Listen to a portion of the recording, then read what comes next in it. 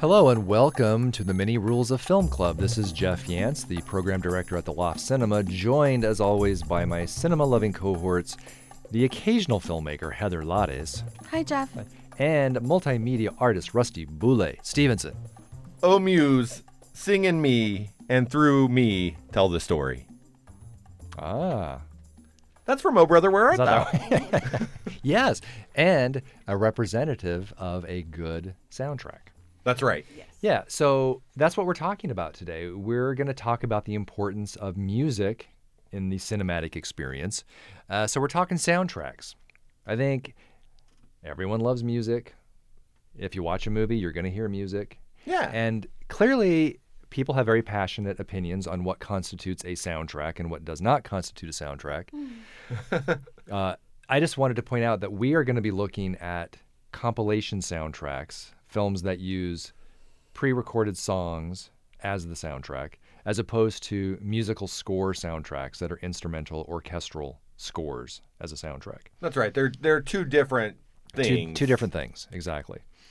Both equally interesting and equally valid and equally important. Yes, very important. Yeah. But we got to keep things short and tight here at the Many Rules of Film Club. So we're talking about compilation soundtracks. And that's how they're sold. It says soundtrack on the front of the albums. If you pick up the Batman soundtrack, for instance, with all the Prince music. That's right. Says soundtrack. Says soundtrack, yes. So looking at compilation soundtracks, I thought I was just going to maybe talk a little bit about one of my favorite soundtracks that is generally seen as one of the first compilation soundtracks that really sort of reinvented the soundtrack genre, which is the American Graffiti soundtrack. And I love this. It was a double album. I've had the album since childhood, literally the same physical album. And then I've gotten CDs and I've got it downloaded, and I have all iterations of American Graffiti. I love oldies. My mother was a big oldies fan. Yeah. She was a big fan of American Graffiti, the movie, so I saw the movie a lot as a kid. And it's great. It's probably the greatest sampler of classic oldies music out there. It's got the Flamingos and the Platters and Chubby Checker and Fats Domino. It's really great. It's got 41 songs on the soundtrack.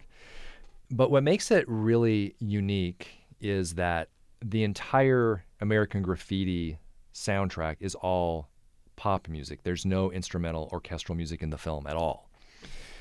And George Lucas, the director of American Graffiti, has talked at length about this, about how that was a very radical idea in 1973 when the film came out, because that was not done.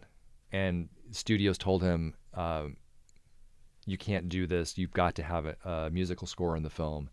Music rights will be too much, and no one will be able to follow listening to all this music. It'll be distracting to hear all these songs. But luckily, he didn't care.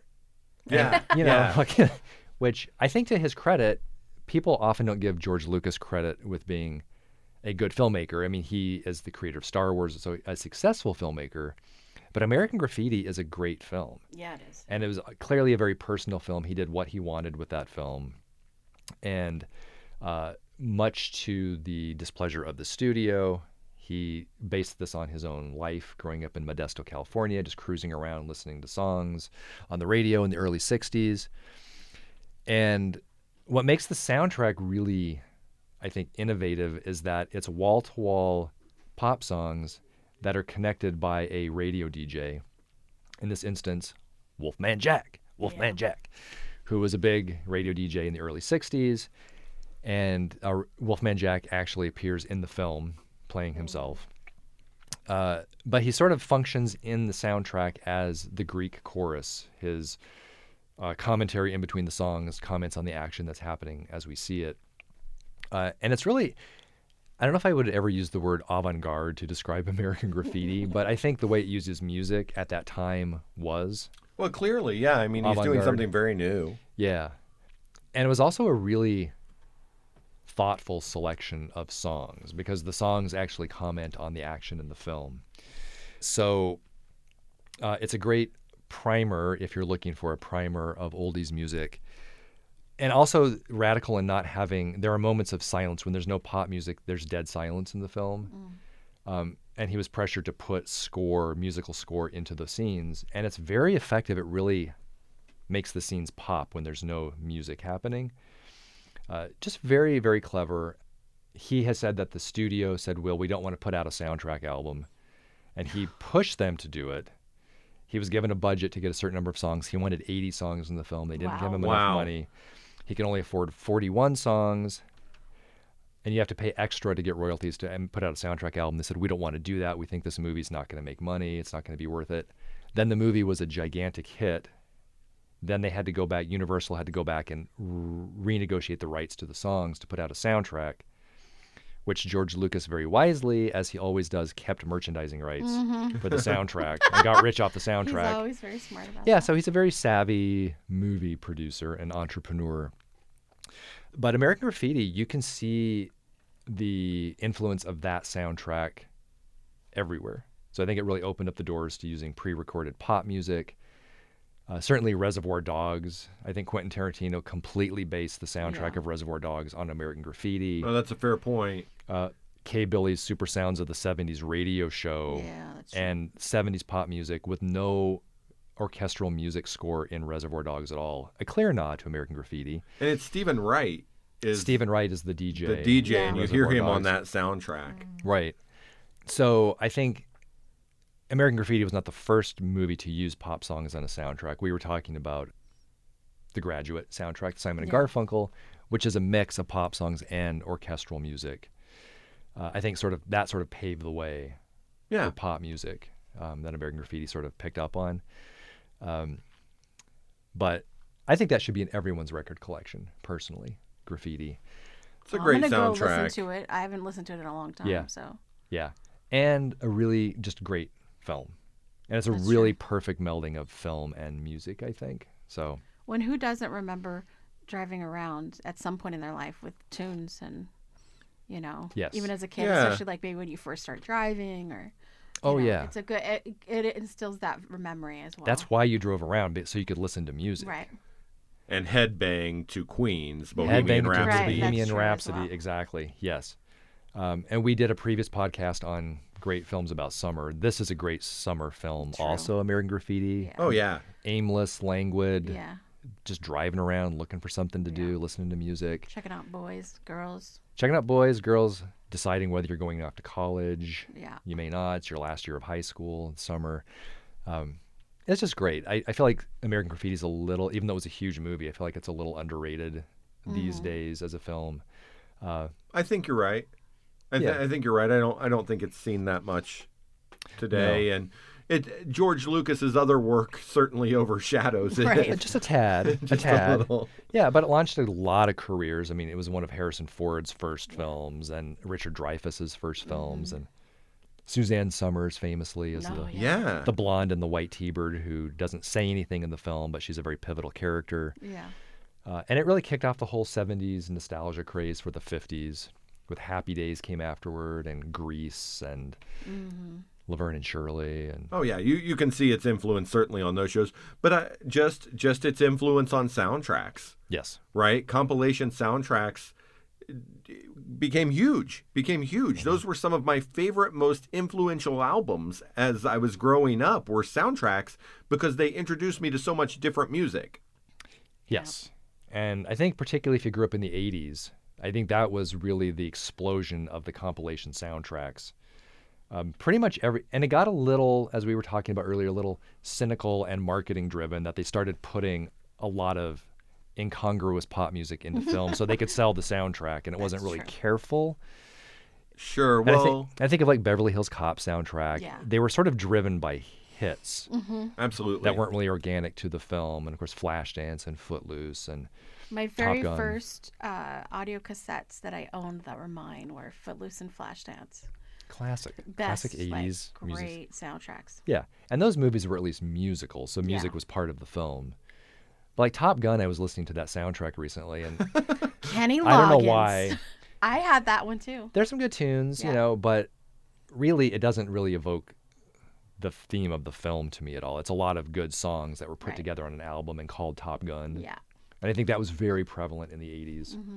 Well, and even more prevalent now in some ways, right? Because you've got these conglomerates, and so they'll base their soundtracks on what do we own? What's in our library of music? Right. Okay, let's go back and find our 70s nostalgia song. Yeah. Right.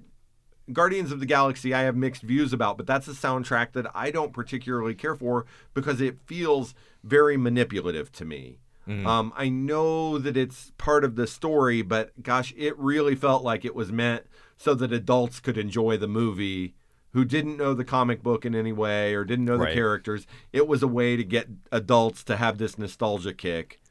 Correct. Yes, definitely. And it's got a nod to Pulp Fiction, and Quentin Tarantino is obviously somebody who uses soundtracks to great effect. I love the Jackie Brown soundtrack. That's been one of my favorite Tucson driving albums the last couple months because it's so cool and chill. Django Unchained is one of my favorites. Oh yeah, as well. Oh yeah. He does really interesting things with music. I mean, Pulp Fiction, the soundtrack was inescapable that year, 94 when it came out. Yeah. It kicked off the whole surf music craze in the 90s, and he is, whatever else you may think about Tarantino, he's very specific in his tastes. Mm-hmm. And very careful with the music selections and how it comments on the action in the films as it's happening. His soundtracks do not seem random at all. No, I've read that he's said that, in fact, there are times where he'll find a song and that will spur an idea for a film, and then he'll use that. Right. So he definitely, it's very particularly chosen. Yeah. For his films. Who can forget Stuck in the Middle in Reservoir Dogs when Michael Madsen's slicing the policeman's ear off? Like that changed the way you listen to that song. Yeah. You'll never listen to it in the same way. I never not see Michael Madsen. No. Yeah. And that's powerful filmmaking if you can change your perception of something you already knew very well. Mm-hmm. Absolutely. Which it did. Absolutely. Yeah. And that's why compilations, I think it's easy to write them off as just a cheap way to manipulate your audience. But when done right, like Quentin Tarantino regularly does, or I think the Coen brothers, and that's kind of the film I wanted to talk about, is Oh Brother, Where Art Thou? I think that's a perfect melding of music and film. And it starts out with that Oh Muse quote that I used to start this show. But that's how the movie starts, is with that quote. And the music in it, the very opening scene is a chain gang working, and they're singing as they're working. And that's part of the soundtrack of the movie. And so it really is evocative of the 1920s. Oh Brother, Where Art Thou? Set in the 1920s, Dust Bowl Depression era.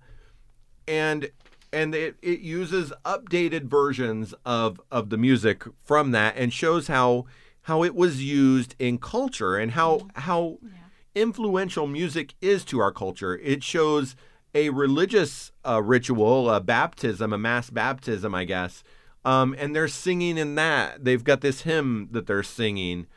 There are women washing and doing laundry, and they're singing as they're doing it. And I think that's really neat. There's a Klan rally, and there's chanting, and that's really powerful and very evocative. And the music just works so brilliantly, woven throughout this really great movie. And it's interesting that it's about storytelling, right? It's based on the Odyssey very loosely. And so that's the oral tradition, was telling stories in almost a sing-songy manner so that you could remember them. Mm-hmm. That was part of the mnemonic device they would use to tell these huge stories. And so that's what Oh Brother, Where Art Thou? Does, and that's part of the theme of the movie, in fact, is how music is used to tell a story. Yeah. Right. And really, it hits this really great moment where the George Clooney character ends up singing. They show up at a radio station and sing into the man's can, and they sing Man of Constant Sorrow. And my gosh, by the time you get to that point, I am in love with the George Clooney character. He's just so hilarious to me. I just can't stop smiling every time I see it. And I've watched it a lot. I watched it last night. You love that, yeah. I really do. You do love it.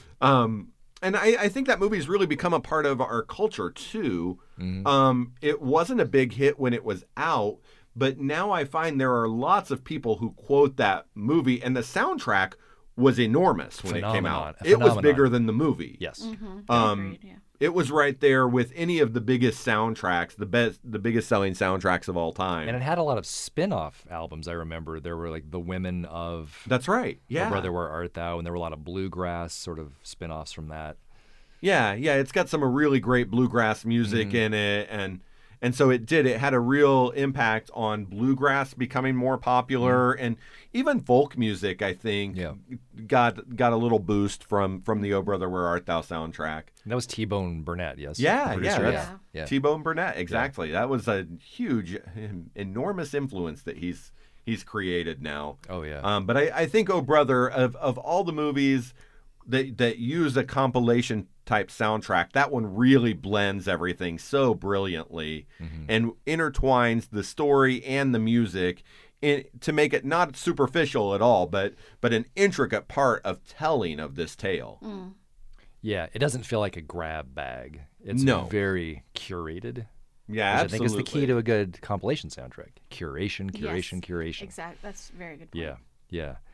And then the 90s also had a kind of a resurgence after the 80s of compilation soundtracks, particularly R&B, hip hop. Oh yeah. There were some excellent R&B hip hop.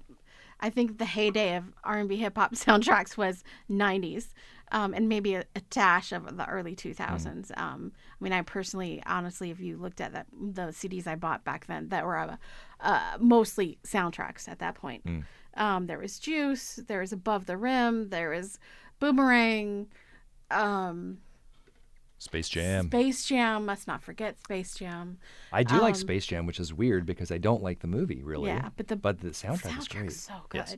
So there's that, and one of the ones that is particularly resonant to me is "Waiting to Exhale," which was Forest Whitaker's feature debut, directorial debut.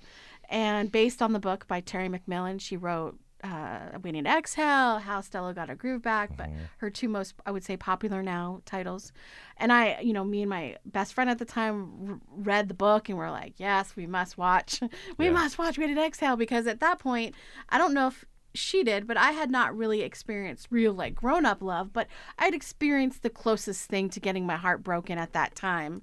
And when you're young and you get your first few heartbreaks, they feel so visceral and they affect your life because your life is so siloed in that teenage life that it just becomes, you latch onto things that make you feel and identify with. And I identified with Waiting to Exhale, not in any way, shape, or form in a real way, because I was not married. I had not been cheated on. I have none of that. But I had my heart broken.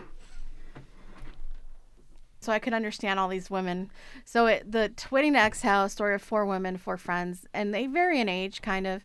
Whitney Houston plays a successful businesswoman, and the other 3 women, great roles. They all kind of target a certain age range, young 20s, 30s, upper 40s. One of the characters is a woman her son's graduating, leaving the nest. And so all of them were how they viewed their relationships with men and how they've affected them. And it was, for me at that age, seeing it and on screen with 4 great female characters, let alone Black women characters, was so impactful for me. And I immediately went and bought the soundtrack because I loved what I heard in the movie. It has, so Babyface, Kenny Edmonds, Babyface, produced the whole thing, the all original music except for the one, My Funny Valentine, that Shaka Khan sings. And it was funny, when I first started listening to the soundtrack, I would skip that song. And now I don't. Now I listen to the whole song, and because I like all kinds of music now, much more, worldly now. You're so worldly. I'm not 18 anymore. And but I mean, they have, at the time, Whitney Houston had just finished The Bodyguard. Toni Braxton was at her peak. TLC, Brandy, Aretha Franklin. Hello, Aretha Franklin. Come on. SWV, Mary J. Blige, who later on did another album that was my heart. And so it's full of positive women and singing about love and life. It's all female artists on the soundtrack. All female artists. That's great. And I mean, how amazing is that? Nowadays we're still begging for female directors and more female musicians, but here Kenny Edmonds was like, sure, let's fill this whole album with amazing women and with a movie with amazing women. Yep. So I guess now we just need to keep on working on the behind the scenes women part. But it's a great story, and I think they do the great thing with where the four characters, you as a person you can identify, as a woman you can identify with at least one of the characters. Kind of like a Sex and the City kind of thing where everyone picked one of them that they kind of understood more than the others. And it's a heartbreak, but at the end, I mean, it's really about women coming together and being there for each other, like, and how in between you see their real life happening and how their husband leaves them, or how Whitney character sleeps with a married man and she finally realizes she's worth more than that. And that whole idea of, there's this one scene where she thinks like she can handle it dating this married man, and then you hear him call his wife baby, and you see her face and you're like, ah, and she finally gets like, I thought I was the only one, silly me, you know, what? He talked to his wife that way? And, you know, that moment of, if you've ever even been near that situation, you get. And, you know, Angela Bassett is such classic Angela Bassett and strong and beautiful in this movie. The scene where she sets her husband's car on fire. Yes. Because she's leaving. Yes. Because he's leaving her for a younger woman. Oh, it's horrible. It's like, honestly, like what every woman who's ever been betrayed wants to do. But then you also see like the aftermath. The truth of it is that that's not only not going to really solve her problems, but in that moment she felt damn good. Yeah. And I mean, honestly, I still enjoy. It takes place in Phoenix, which I still think is weird, because only a little bit gives me a Phoenix vibe. Mm-hmm. Not that I'm terribly familiar with Phoenix, but so just short moments make me feel like it's Phoenix. It's a little weird, but it's good. I think it's still playable. I mean, there's a few dated moments, you know, with culture and electronics and stuff like that. Right. But I think the story in and of itself, and just showing four strong women who come in together in the end, and it wasn't necessarily that they all end up with a man in the end, but in the end, they all end up with each other and remember that we're still here for each other. And I think that's just a great message for young women 20 plus years later. So, and the soundtrack is awesome if you like R&B stuff and great female singers. It's great. And it was smartly curated because it matched the theme of the film. I mean, the female empowerment. And pick out the songs when they're playing, and I know, like, I'm like when I'm listening to the album, I'm like, oh yeah, that's that part, you know. Yeah. So it's good stuff. I highly recommend it. And at that time, Whitney was ruling soundtracks with The Bodyguard, which had just come out right before that, and still the #1 selling soundtrack of all time is The Bodyguard. Yeah, I mean, I think, like, I'm not sure exactly what changed, but it feels like The Best Man came out like 2000, 2001, and that was like the tail end of good R&B rap soundtracks. That's still a solid soundtrack, The Best Man. That's another one I would suggest. But if you like old school rap and stuff, check out Juice, Above the Rim, good stuff. And they give you that feeling, like, especially Above the Rim, they give you that feeling when you're watching the movie. But there was the heyday, and I mean, I don't know, since electronics are the way it is and we don't buy CDs or albums anymore. Right. I mean, you might buy a full album, but you're still downloading it, so you don't technically have to listen to it. You don't have to push a button that fast forwards. Yeah. And so it seems like nowadays they're just dropping single songs for movies. And so I think the heyday of the compilation soundtrack album is gone unless something changes. I can't really see it ever coming back. Not in the same way. Not in the same way, just because it's like, I mean, I like Bad Boy soundtrack, not a great movie. Kind of funny, but not great. Yeah. Great music on that soundtrack. So it's like that dichotomy of maybe the movie's not so great, but the soundtrack was awesome. Yeah. And so I don't think, like, the way they market now and the way they make stuff now, it's not going to replicate It's not conducive to the classic compilation soundtrack, because I think now we're all music curators. Yeah. Like we all curate our own stuff. Right. And kind of part of the excitement of a soundtrack was hearing what someone else's, sometimes it didn't work, but someone else's idea of curation. Yeah. That Say Anything is a really great soundtrack, and it doesn't surprise me because it's Cameron Crowe, but I had not heard Living Colour, the band. It's Living Colour until I bought that soundtrack. And I mean, I knew I had heard it in the movie, but I didn't know who they were. And so like those were cool moments of discovering bands that you didn't know you liked. Yeah. You know. Yes. So that was an Yeah. easy way to into new bands that we don't have now. Right, and you didn't have to worry about buying a whole album of one artist. One of my favorite soundtracks for a movie that I don't really Right. like is called Times Square, which was a 1980 movie starring Tim Curry as a DJ in New York. Oh wow. It's about these two teenage girls that run away to Times Square and they want to become rock stars. And it's a double album. It's of punk and new wave music, and it's so good. XTC and Roxy Music and Talking Heads and the Pretenders. And a lot of the Patti Smith group, a lot of these songs and groups I'd never heard of as a kid, and it kind of opened me up. It's like, wow. But I took a chance because it was a movie and I was familiar with the movie. And I still listen to that soundtrack all the time to this day. But I don't think it's a great film, but I think the soundtrack has outlived the movie. Agreed. That's true. That's a good Yeah. one. Yeah. One that really influenced me. I grew up in a small town in the Midwest, and so the radio stations were very limited.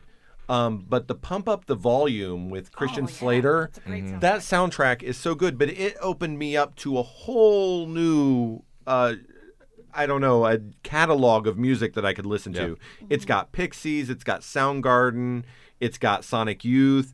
The one that really hit me was the Concrete Blonde cover of Everybody Knows. Yeah. Because then I was looking in the liner notes and I learned that there was this guy, Leonard Cohen. Oh wow. That's awesome. So, Yeah, see? so that blew me away. Like that opened up a whole new chapter of what I could learn about, Yeah. And that is what a great soundtrack could do. Yeah.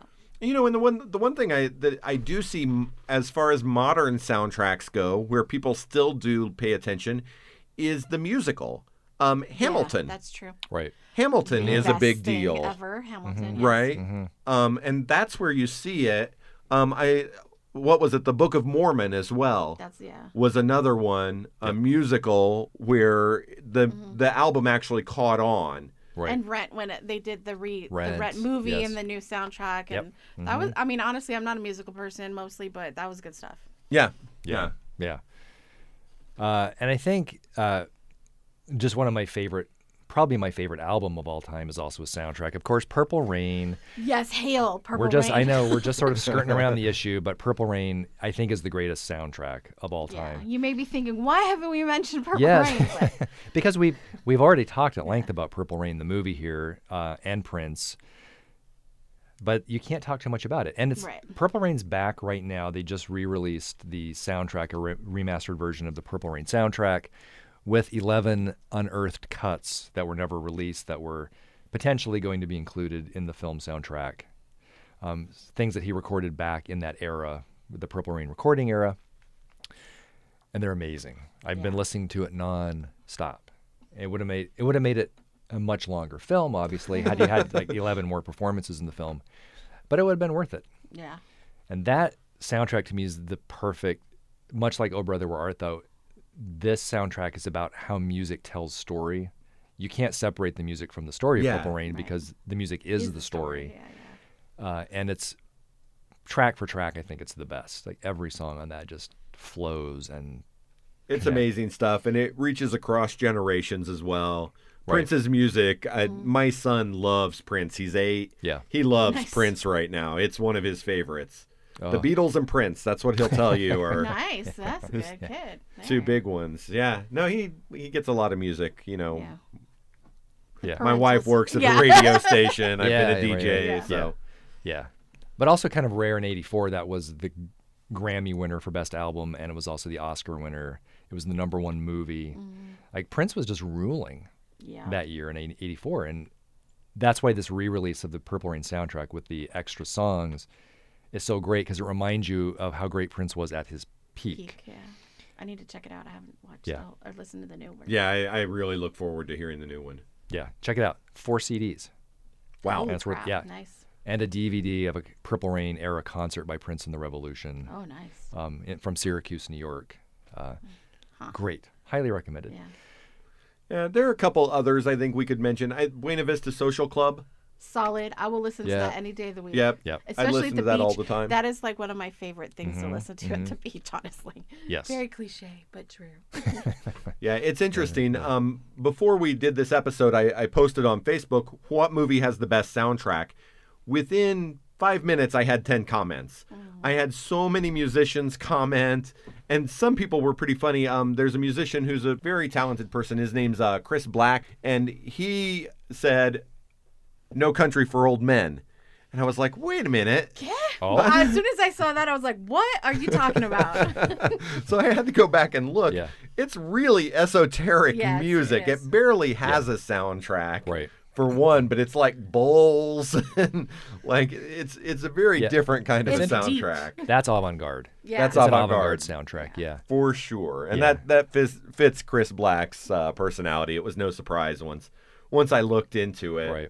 It was interesting, though, just how many people wanted to talk about soundtracks. And so I know it's something that really matters to people. It's been a fun episode to kind of do research on and to look at. Yeah. There's also the movie True Stories. True Stories, the Talking Heads. The yeah. Talking Heads movie Yep. that's really good. I Yep. love that soundtrack a lot. And Yeah. it interweaves the music rather brilliantly. Yes, I think Magnolia is a great soundtrack. Oh, The Amy I Mann. mean, oh yeah, I can't even speak No. on how amazing the Magnolia soundtrack is. Amy Mann, oh, she wrote such beautiful songs for that movie and such like gut wrenching. And her voice, it's so funny when you pair her voice with those words. For me, it changed my life. I will say that's one soundtrack that changed my life. Yes. Yeah. I'll And it's a definitely mix say of that. her vocal tracks with kind of an avant-garde soundtrack. Yes. And it works brilliantly, I think. I mean, Yeah. if you like Amy Mann remotely, you should check out the Magnolia soundtrack for sure. Yeah. Johnny Greenwood of Radiohead created the soundtrack for There Will Be Blood. That's a pretty amazing It's a great soundtrack. Another That is Paul a great Thomas Anderson. Yep, that's great. Great soundtrack. He does great things with music. Yeah. Yeah. And I think Life Aquatic with Steve Zissou was a really interesting that- soundtrack because of the Sue George, The David French- Bowie, yeah. Portuguese covers. Yep. Like, that was typically sort of quirky Wes Anderson idea to use that as the soundtrack, but it's great. It's very It goes memorable. so well. It goes so, yeah. I love Wes Anderson's use of music. In Rushmore, when Oh Yoko starts playing, like that just lights up my Yeah. day. Yeah. Yeah. It lights up my day. I love his use of music. Yeah, well, just one of my all-time favorites, obviously. And that was one that was listed. Everybody lists Tarantino film soundtracks and Wes Anderson soundtracks as well as some of their favorites. And no surprise. Yeah. And he's a filmmaker whose use of songs changes my view of the song. For example, Royal Tenenbaums, the scene with Gwyneth Paltrow walking in slow motion to the Nico song. Like, it's so That's a good great. point. And now, either fortunately or unfortunately, now whenever I hear Nico, I see Gwyneth Paltrow, which I don't really want to do, No, but but now I do. Some And I stuff still love just the song. happens. Yeah. Yeah. yeah, and I think like, for example, Drive with Oh, the Ryan Gosling. Ryan Gosling. I personally love that movie, and it gives you a feeling, what I call like a tangible, visceral feeling when you watch it. And it wouldn't have been like that if it wasn't for that weird electronic Yes. score that they had going on, like the electronic score versus that gritty crime life kind of thing. And it's a great soundtrack. I don't need to watch the movie over and over again, but I will listen to the soundtrack a lot. Oh, it's a great soundtrack. Yes. Yep. So I think we've covered a lot of ground here. We haven't talked about instrumental score soundtracks, but I think that would be certainly another interesting Yeah. topic yeah. to dive into. I think it's super important. And it's sometime I'm sure we will tackle that as a topic. But as for now, I'm just going to go home and listen to Purple Rain. I need to buy it. I need to go buy it. That's what I'm going to be doing. Well, thanks, Rusty and Heather. This has been Great. great. Jeff, This was a great one. This I has need been to fun. go listen to American Graffiti again. And yeah, lots of good ideas for our listening. Yeah. I'm going to go get the Waiting to Exhale soundtrack. I don't. It's good yeah, I'm stuff. Yeah, okay. yeah. I should have brought the CD. I have it Yes. still. Oh. Okay. So thanks for listening to the Mini Rules of Film Club. Please check us out everywhere that you can find us, including Facebook, iTunes, on our website, minirulesoffilmclub.com, Player FM. Player FM. Give us a rating, give us a review, give us your ideas, share your feelings. We'll take all of that. So next time on the Mini Rules of Film Club, we are going to be diving into rule number 701 of the Many Rules of Film Club, which is if you can't be in the state you love, then love the state you're with. because we're going to be looking at film shot in Arizona. And we love being in Arizona, even in the middle of the summer, face-melting summer. And there's been a lot of great films shot here. And we're going to explore that. Should be fun. Yeah. So that's next time on the Mini Rules of Film Club. And thanks for listening.